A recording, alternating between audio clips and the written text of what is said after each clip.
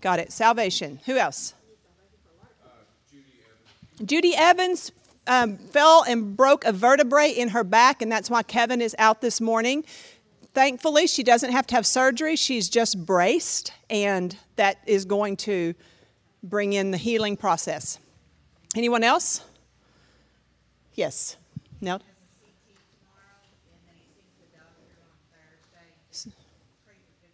Yes, we're praying for Kenny, and yes.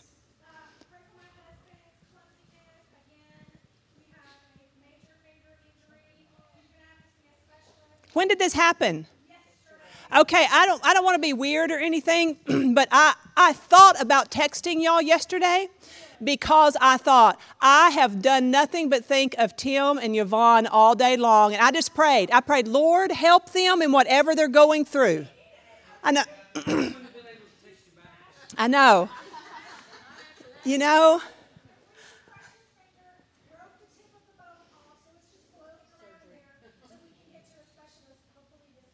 Tim, you're going to have to learn how to take mercy on your body. Yes, and on your wife. Anybody else? Let's pray for Tim. Yes, Kenny. Okay, sister had heart surgery. Yes. Okay, yeah, a lot of sickness. Okay, let's pray.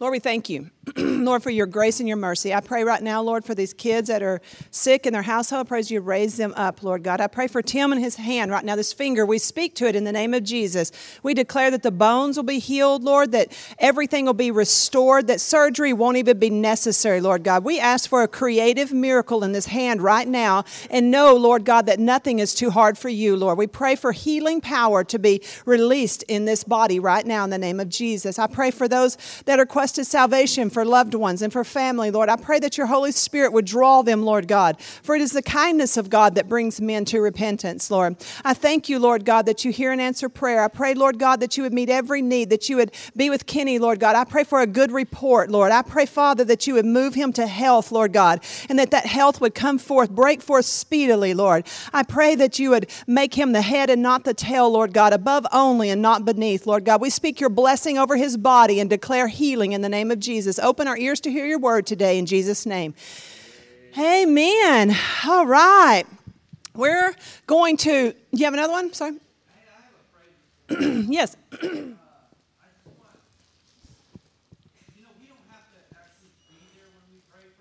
Right. They do. Mm-hmm.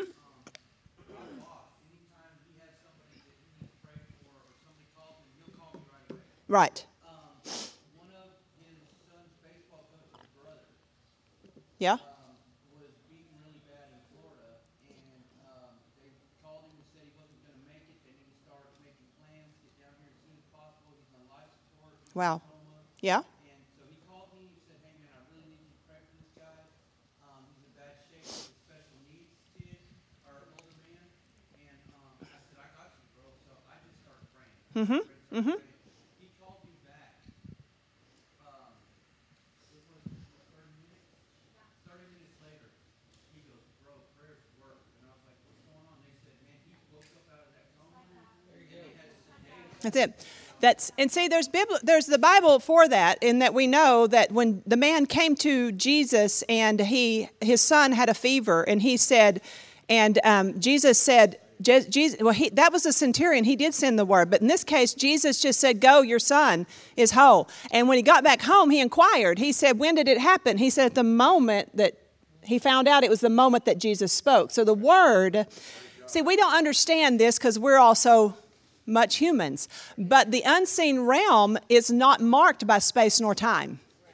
And so we are subject to space and time. In other words, it took the Father through he had to move his legs, and that he had to cover a journey. He had to cover the space, and that took a certain amount of time. Sure.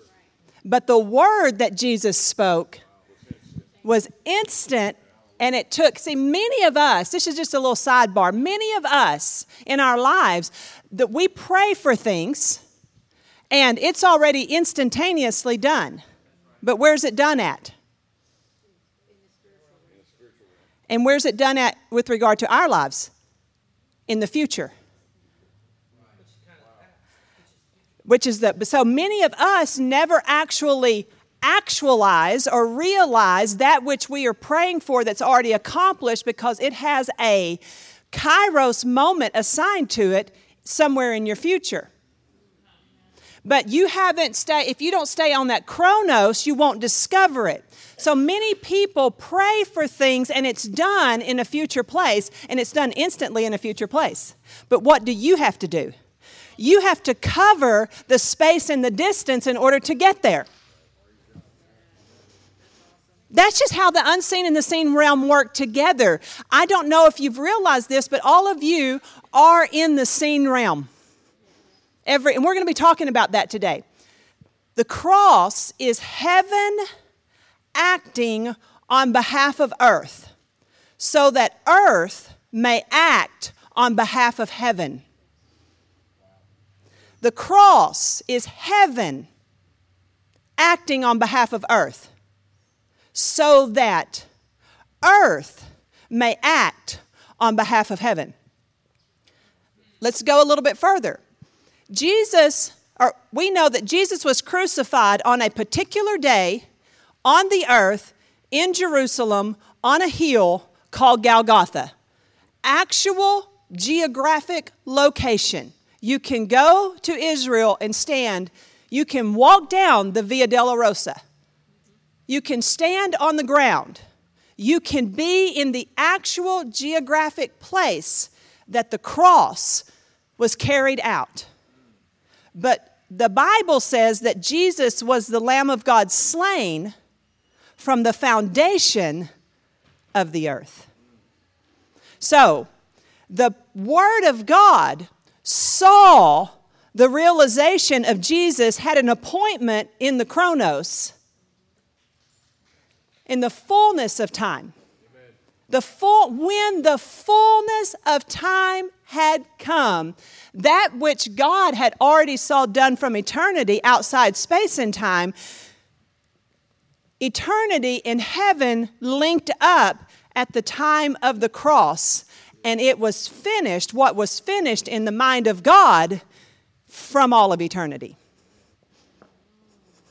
So, you live on the earth in space and time.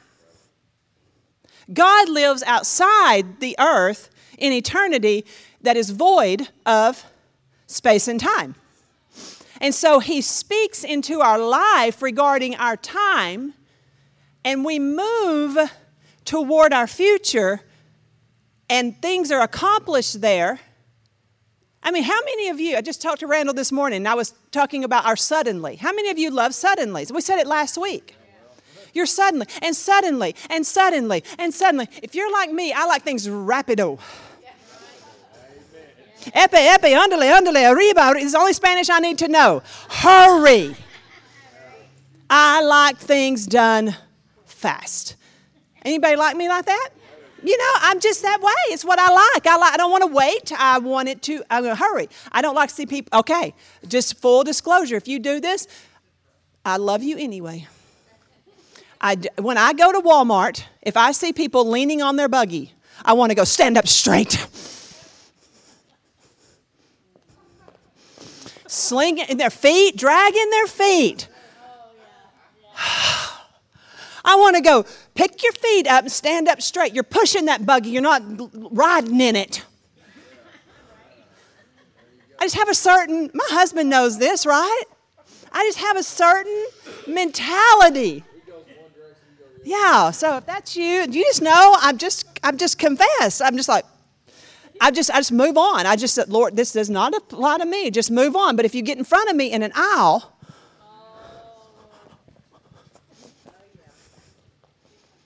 and then finally I'm like, thank you. Have a good day. I just want things in a hurry. So, rapido.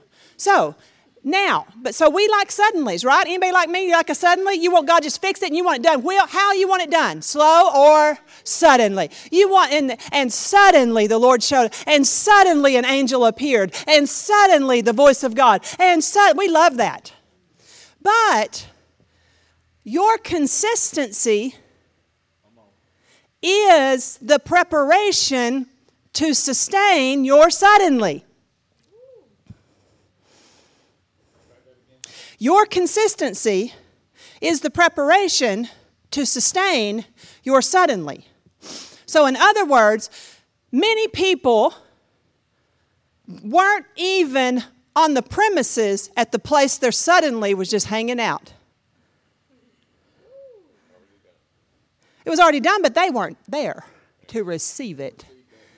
They weren't there. So when I say all the time, you must be present to win. So you're developing consistency. So when you get to the place where your suddenly is at, you're there to receive it. So Old Testament example, Jehoshaphat is there with Ahab and they're against, and they got this whole war thing going on. And he says, make this valley full of ditches because they ran out of water. They needed water. How many of you know you can't live without water? They needed water suddenly. And so God said, there's going to be water. There's not going to be rain. There's not going to be anything. But about this time tomorrow, water is going to flood in this valley. Where's it going to come from? The unseen. Was it a glacier melting somewhere? Possibly. But in their mind, the whole point you're supposed to get is it came from an unseen place. And it appeared in a seen place.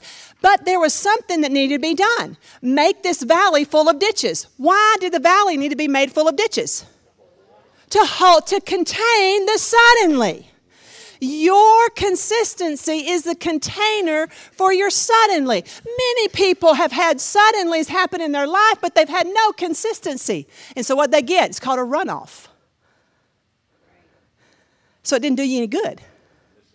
You missed because you didn't have the consistency behind it. So the cross is heaven acting on behalf of earth so that earth may act on behalf of heaven. So that's part of the Lord's Prayer. It's the disciples' prayer because it's not the Lord's Prayer. He wasn't praying the prayer. He's teaching the disciples how to pray. How do I know that? Because he includes in there forgiveness of sin. And how many know Jesus didn't have to ask for forgiveness of sin? He's teaching the disciples how to pray. The Lord's Prayer is actually John 17. He's praying for the disciples to the Father in that. So you can call that the Lord's Prayer. But here in the Lord's Prayer, what we call the Lord's Prayer is we say, let thy will be done where? Let's rewrite that a little bit. Let thy will be done on the seen as it is in the unseen. Let thy will be done on the seen as it is in the unseen. Where have we already classified? Where are y'all at today? Are y'all in the seen or the unseen? So you are the locus for the focus. You're the location for the focus of this prayer. Locus, it's location. So faith connects us and releases within us all that the cross has fully accomplished. Jesus said on the cross, it is finished. Now we know that time doesn't matter. Right? Because where does God live? Outside of time. So a cross, so something that had been done in the past, our past, that's a point in time, right? In a geographical location. So when Jesus said it is finished, when he declared it is finished, he declared it from time, but it was from the beginning of time and for all time.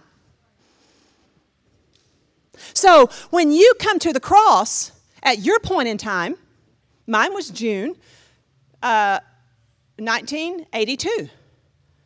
The cross of the end time that stood outside of time, I was instantly brought into the cross, and the finished work was entirely mine.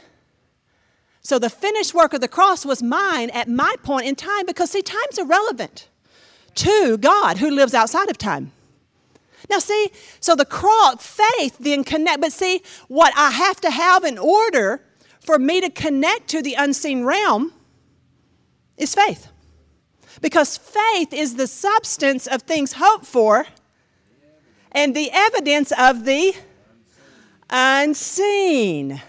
So faith is the ingredient that God has gifted to me to connect myself to that which already exists outside of time in the unseen realm.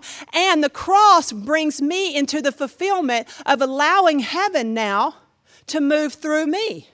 Lift up your heads, O ye gates. Lift them up, you ancient doors.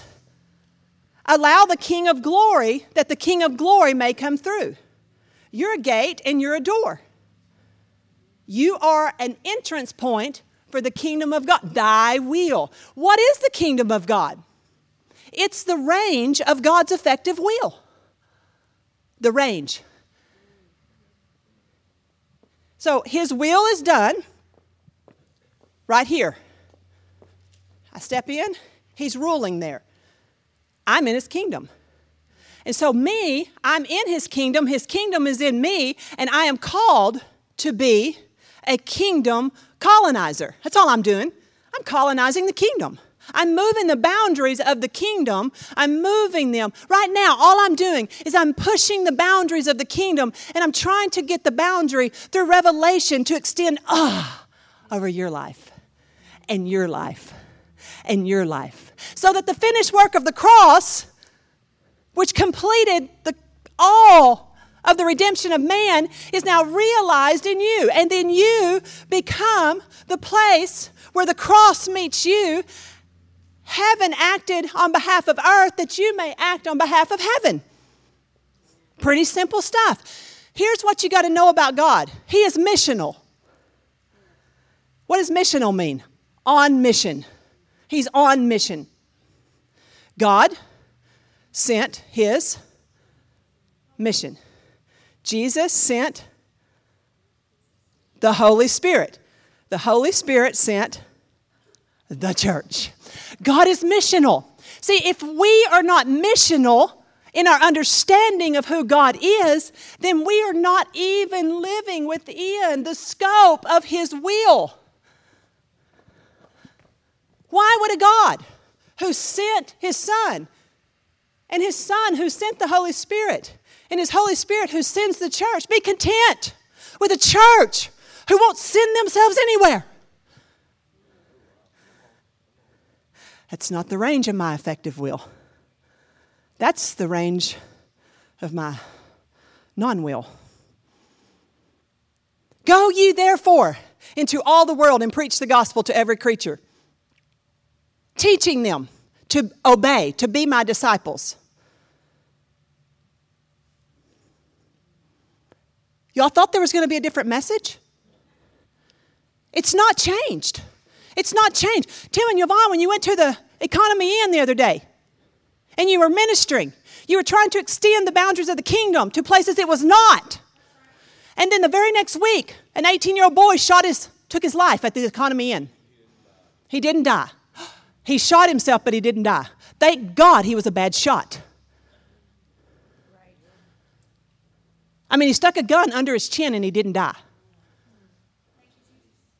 That could have been just an impact of the kingdom coming into darkness. See, this is what we do. This is who we are. So the faith connects us and releases within us all that the cross has fully accomplished. That finished work is to be accomplished in you and through you. This connection is made by faith. Faith brings right or righteous behavior because I can only behave what I believe. You've got to know this. You can only behave what you believe. I just wanted to say, I think that what people find is it's a difficult thing to operate in. You know, Jesus talked about prayer and fasting and things that that this is a realm that you can't touch with your five physical senses. No. You have to operate from a place of not attached to the soul, not attached to the body, and get out there and listen and then move.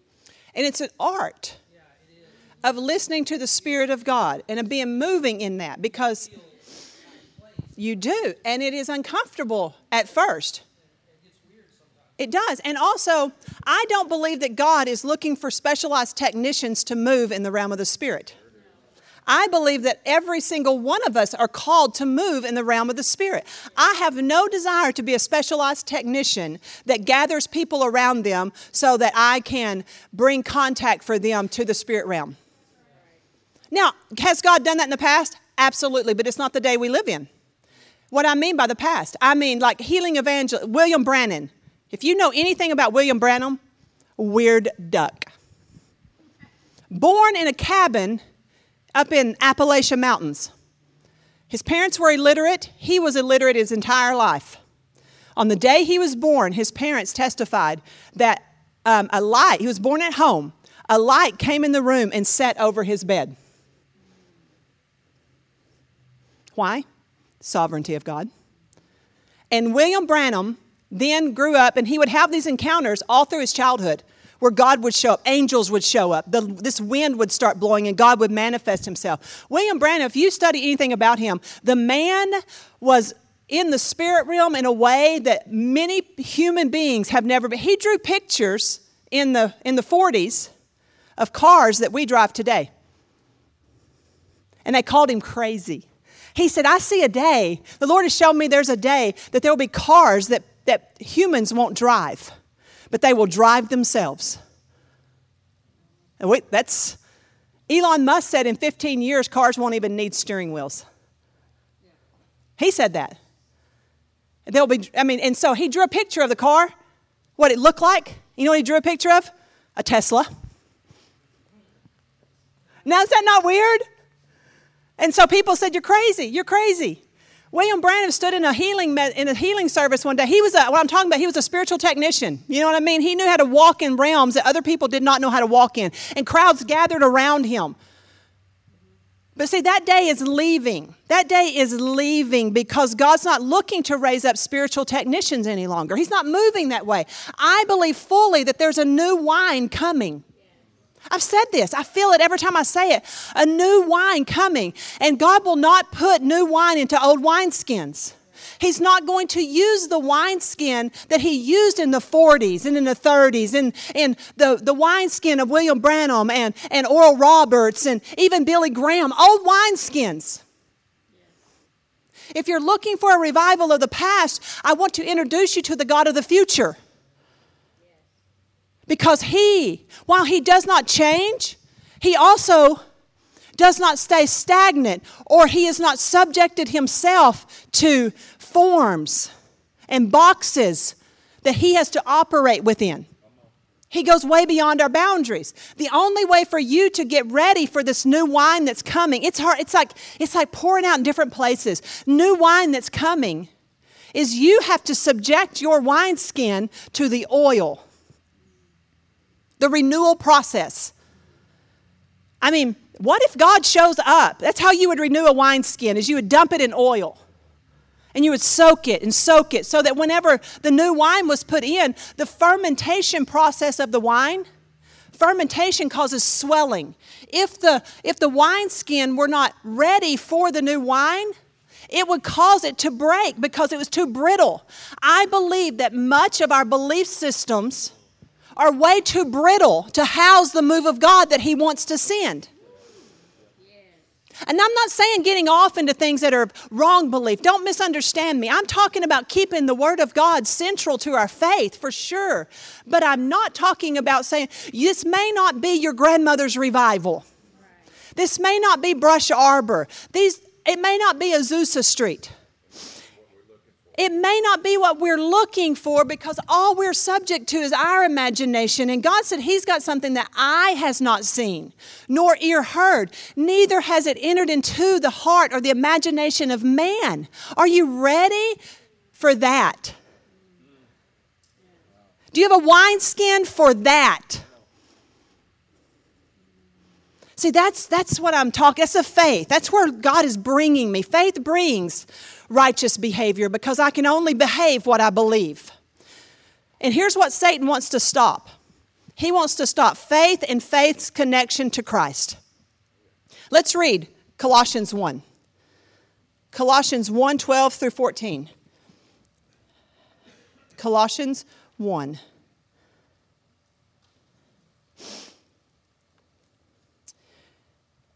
Your hearts can soar with joyful gratitude when you think of how God made you worthy to receive the glorious inheritance freely given to us by living in the light. Now, what is the light we're living in? If you've been in my class any time at all, you know John 1:4 is so important to me. In him was life, and that life was the light of men. That light that we are living in is enlightenment.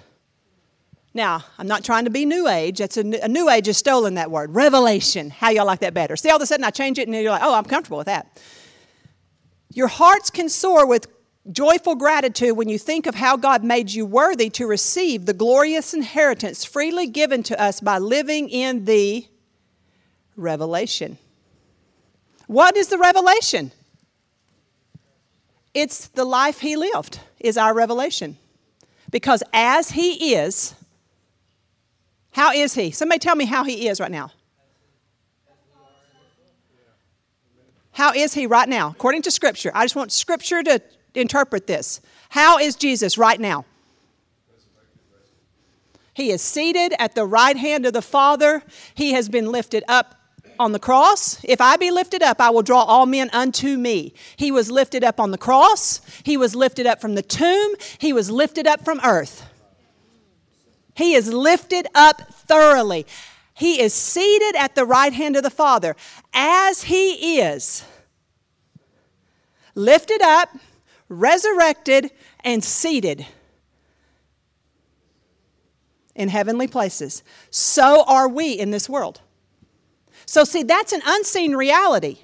That's the unseen reality in the mind of God that God wants to make it the seen reality of our life. And the only way to get there is connected in faith.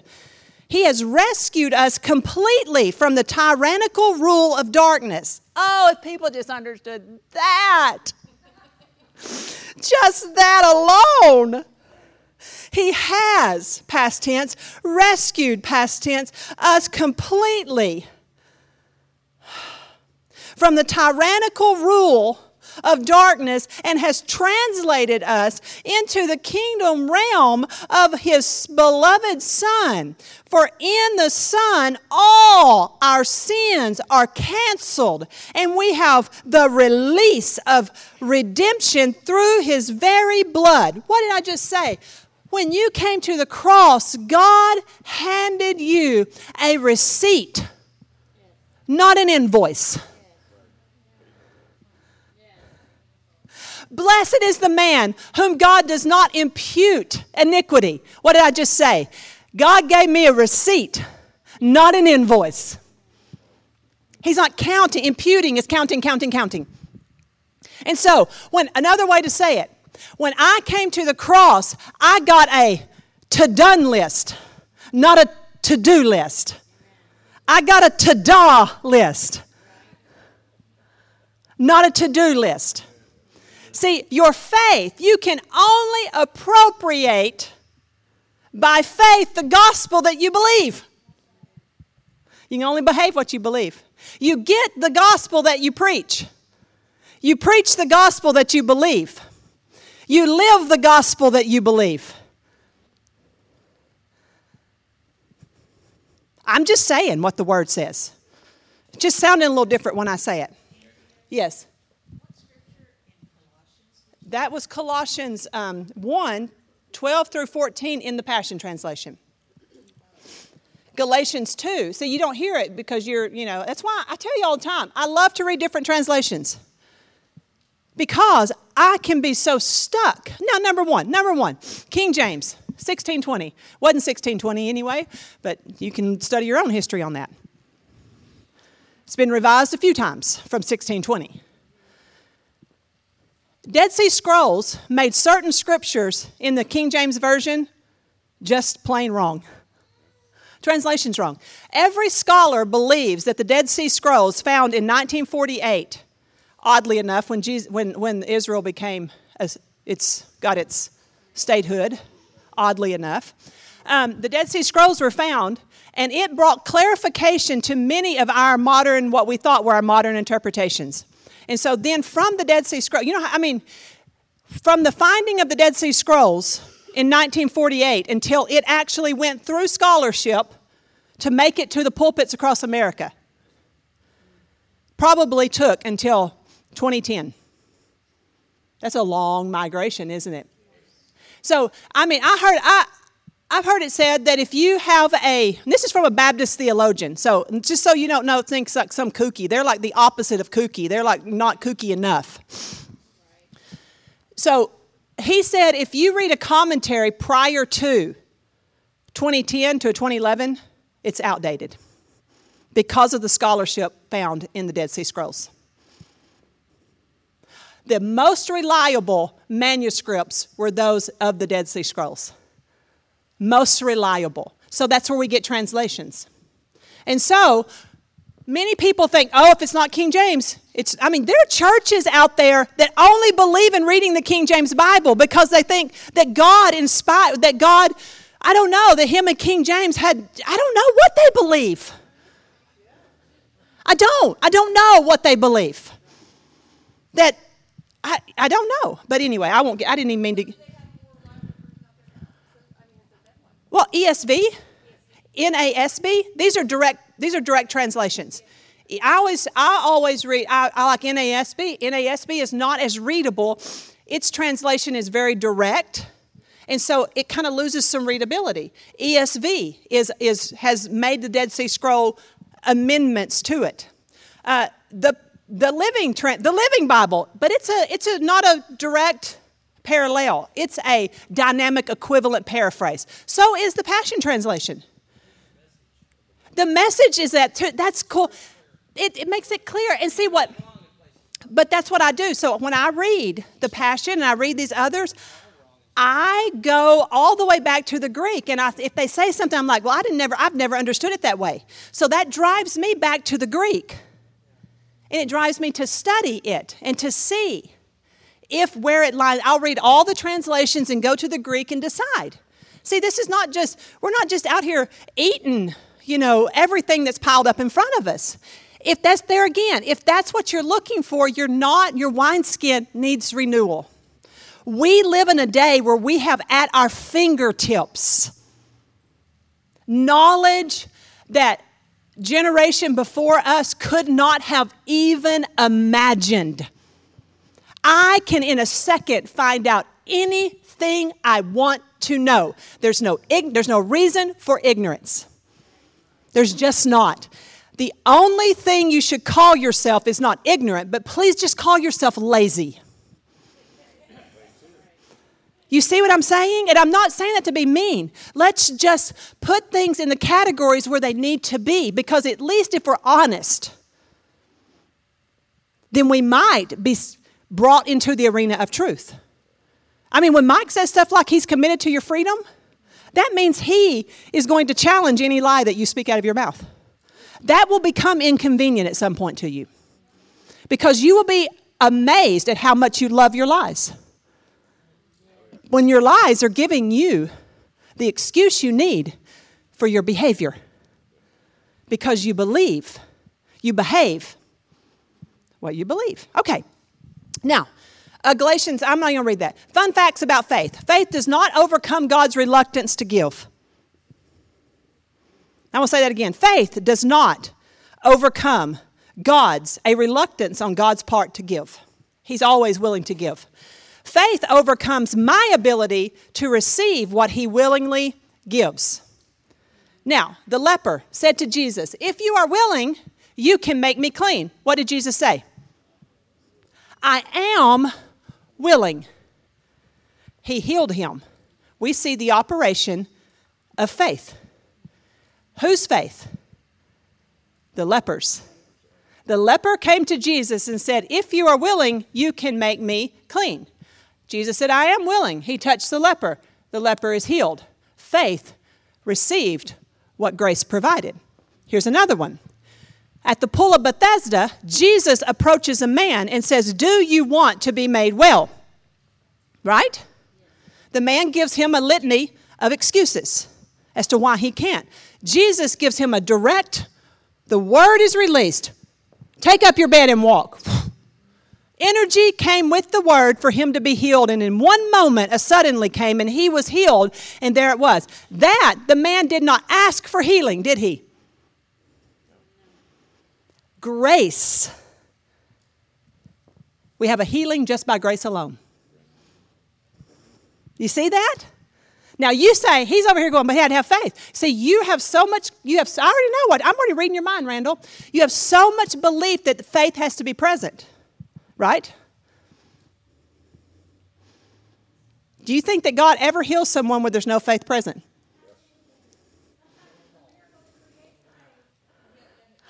Good job, Yvonne.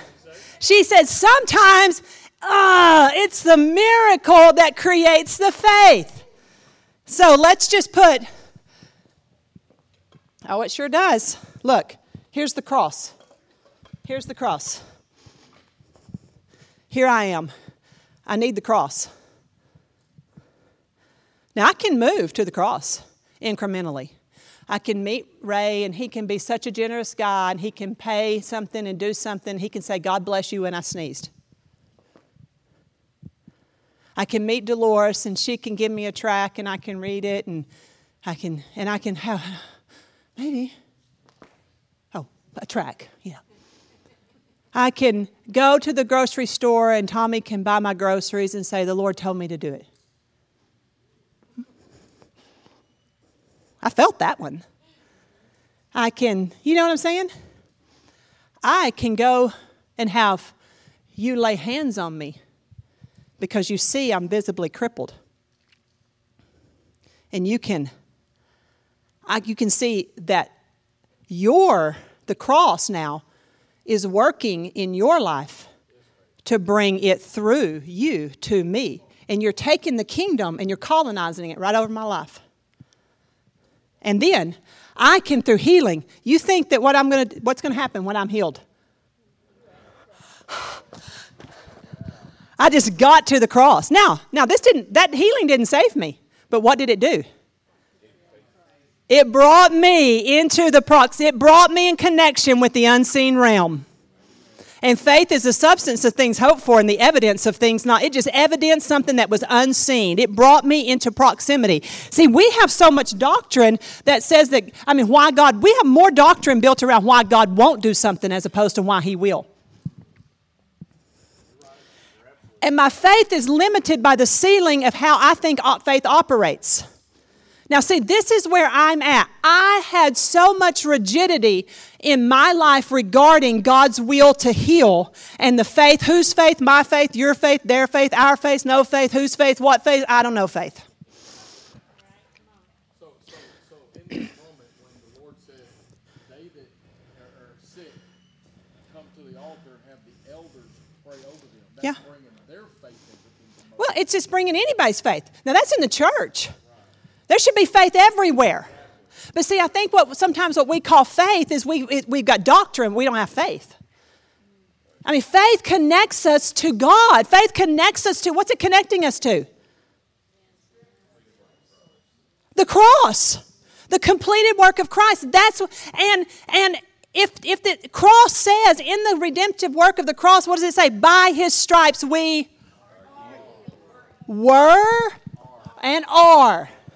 It's done. It's a done thing. I know many people, why aren't people healed then? Well, it's not from it's not from his willingness. See, you get the gospel you preach. If you have a prevailing idea that it has to be, that it's somehow within the will of God not to heal you. A woman by the name of Joanne Moody, you can look her up online. She was in a Presbyterian church on staff, a staff pastor. She went to a healing crusade. Someone invited her, said, I feel like if you go to this, God's going to heal you. They had a word of knowledge. I saw you healed at this. So, how sick was she? She had to lay in the floor of the church because she had terrible nerve damage and pain that she could not set up in a regular setting posture. She had to lay on her hip. They kept her on staff at this church and had to modify her work area, everything. The woman laid down to work. It was the only way that she could function. She was on such high painkillers. Nothing touched her body. She was faithful to the Lord. She loved the Lord. She remained on staff. She believed God could heal her. Her denomination believed God could, it might not even Presbyterian, it might have been Baptist. Her denomination believed God could heal her if it was his will to do so. She went to this crusade. She laid in the floor. Somebody came along and prayed for her.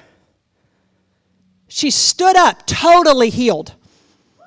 She went back to her pastor. They were like, this is amazing. This is amazing. This is amazing. God healed you. It was his will to heal you. She said, yes, but I have a point of clarification on that.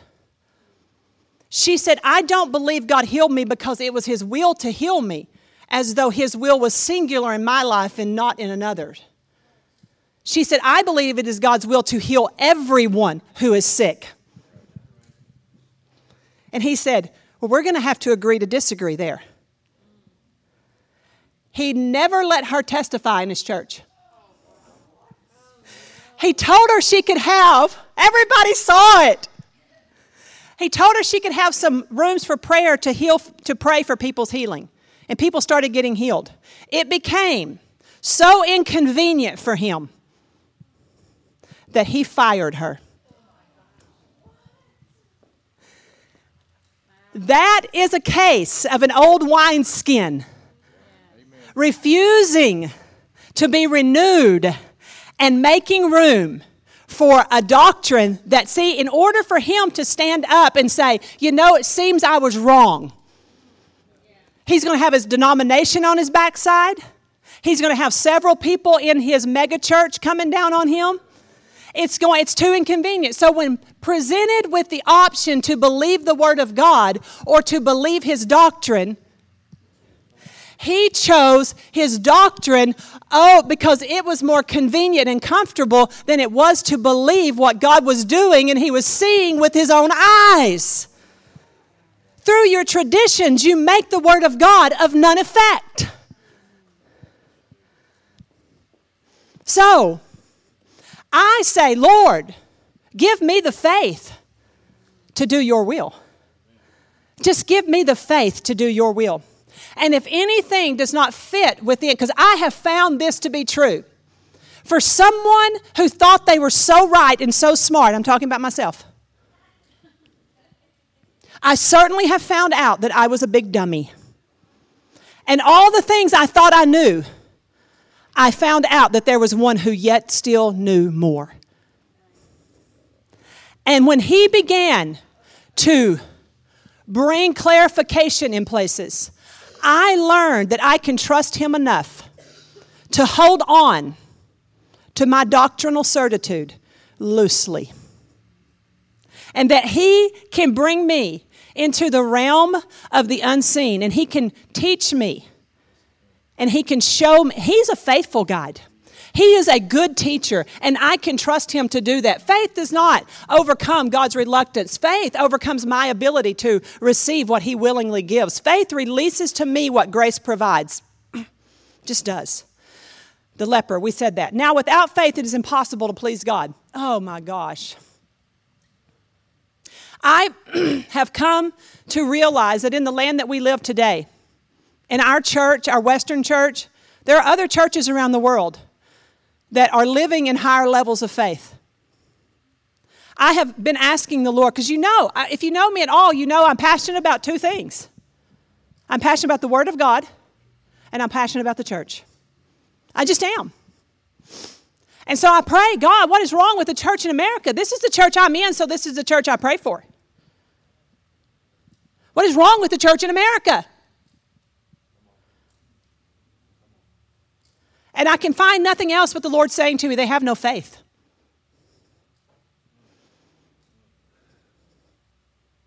They have substituted performance, professionalism,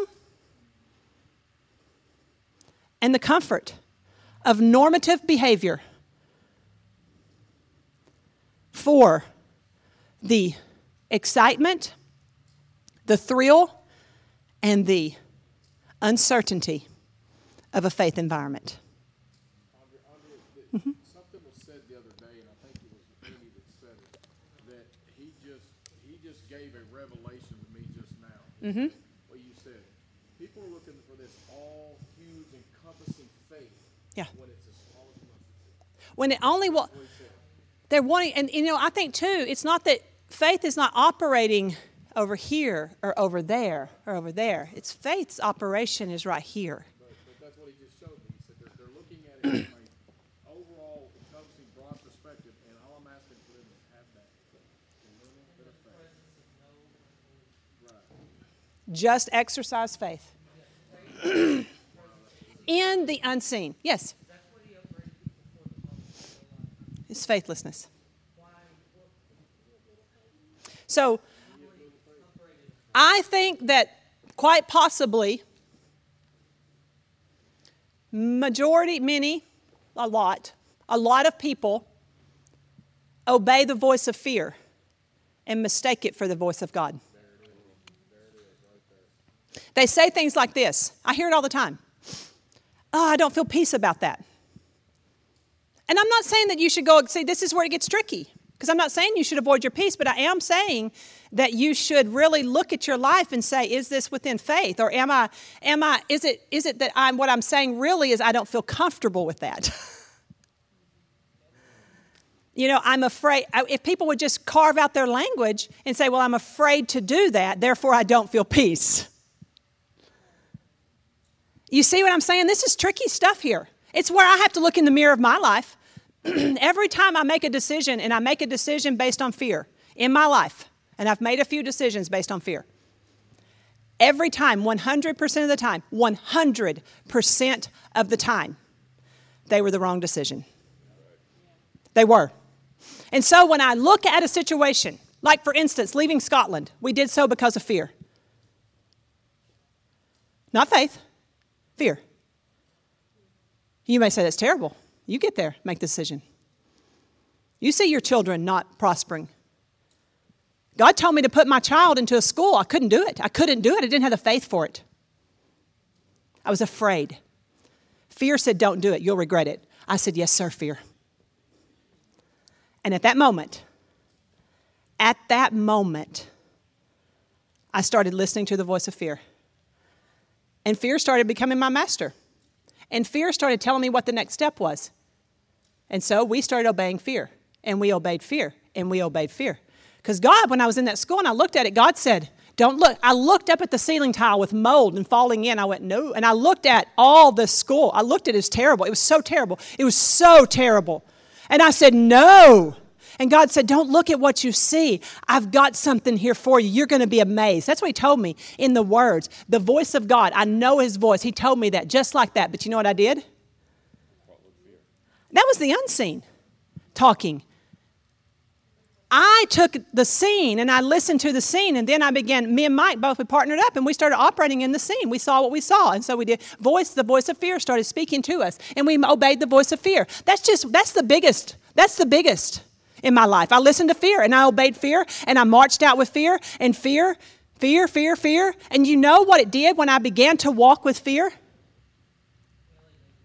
It released every place in my life that I had overcome fear.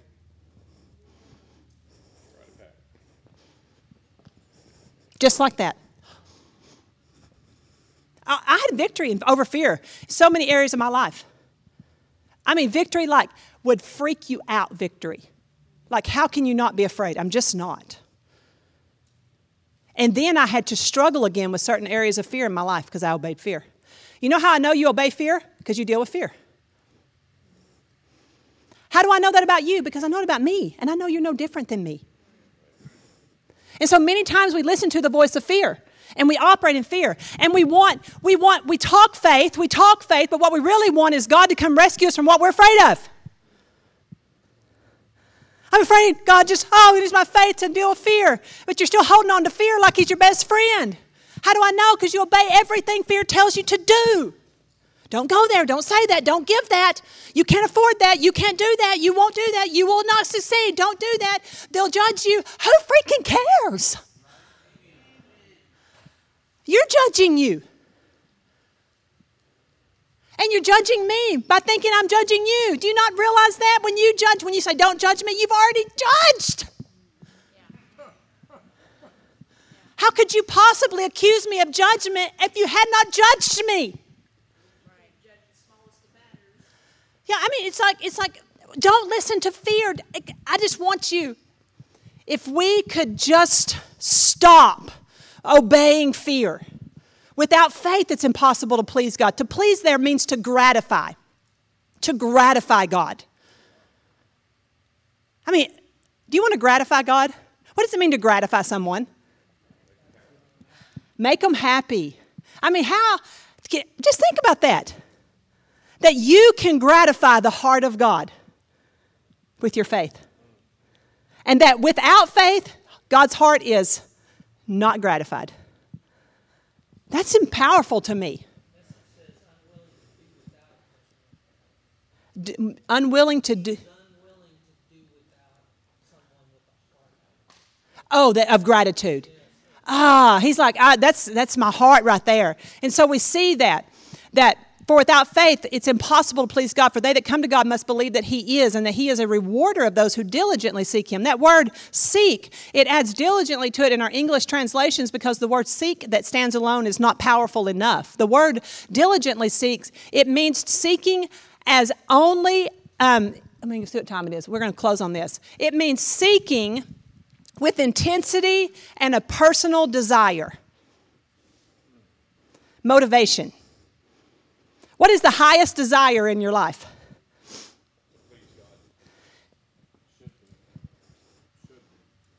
The highest desire. The highest desire in your life. I can only tell you, you will find that answer. I don't know. But I can tell you this. The highest desire in your life is found in the consistency of your daily behavior. Because it's easy to say, it's to please God. But if you don't audit your life, I don't know what I just said, that you will find what your highest desire is in by auditing the consistency in your daily life and your thoughts. I mean, if there's not consistency in your faith walk, newsflash, He's not your highest desire. That's just not. And because you say you're bringing condemnation. No, I'm trying to bring clarity. Clarity. That there is a place in the heart of God, and we close here, that He is so gratified. So gratified. He's so gratified by your desires that goodness and mercy overtake you, follow you, embrace you, that you can make a stupid decision, because here's the reality. God's not expecting you to be perfect. But He hasn't given you perfection. He's given you innocence.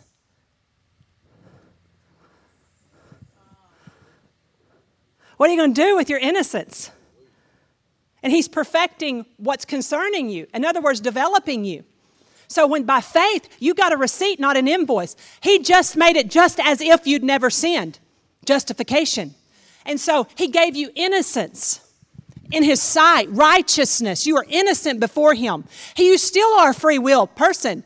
But what He's expecting from you is a walk of faith, not perfection. But He is giving you to take your innocence that you have found in Christ. And now, so you want the garden? You want to know what the garden would look like if Adam hadn't sinned? You're supposed to look in the mirror and figure it out.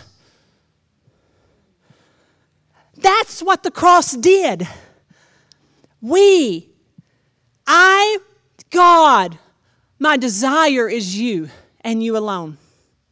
As the deer pants after the water brook, my soul longeth for you, O God.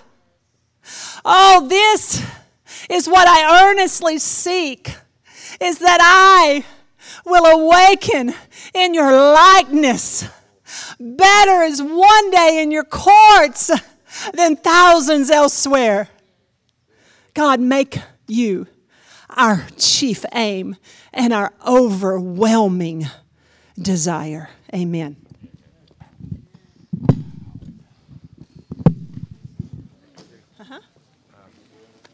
Donation, tithe. Yeah. There is, I put a note in there for Adam Fogelman, missionary. That's all. And a couple months ago, I did one for. I did it. Sent it. We got it. Yep. Okay. Yep. Same thing. Yep. Okay. No problem. I was saying, Andrea, I disagree with how you think everybody is. You do not want faith in my mother everywhere. We have enough faith in this world. That's right. Okay. Yeah. It's just a play on words. That's right. I understand. That's good. We don't want her everywhere. Oh, no.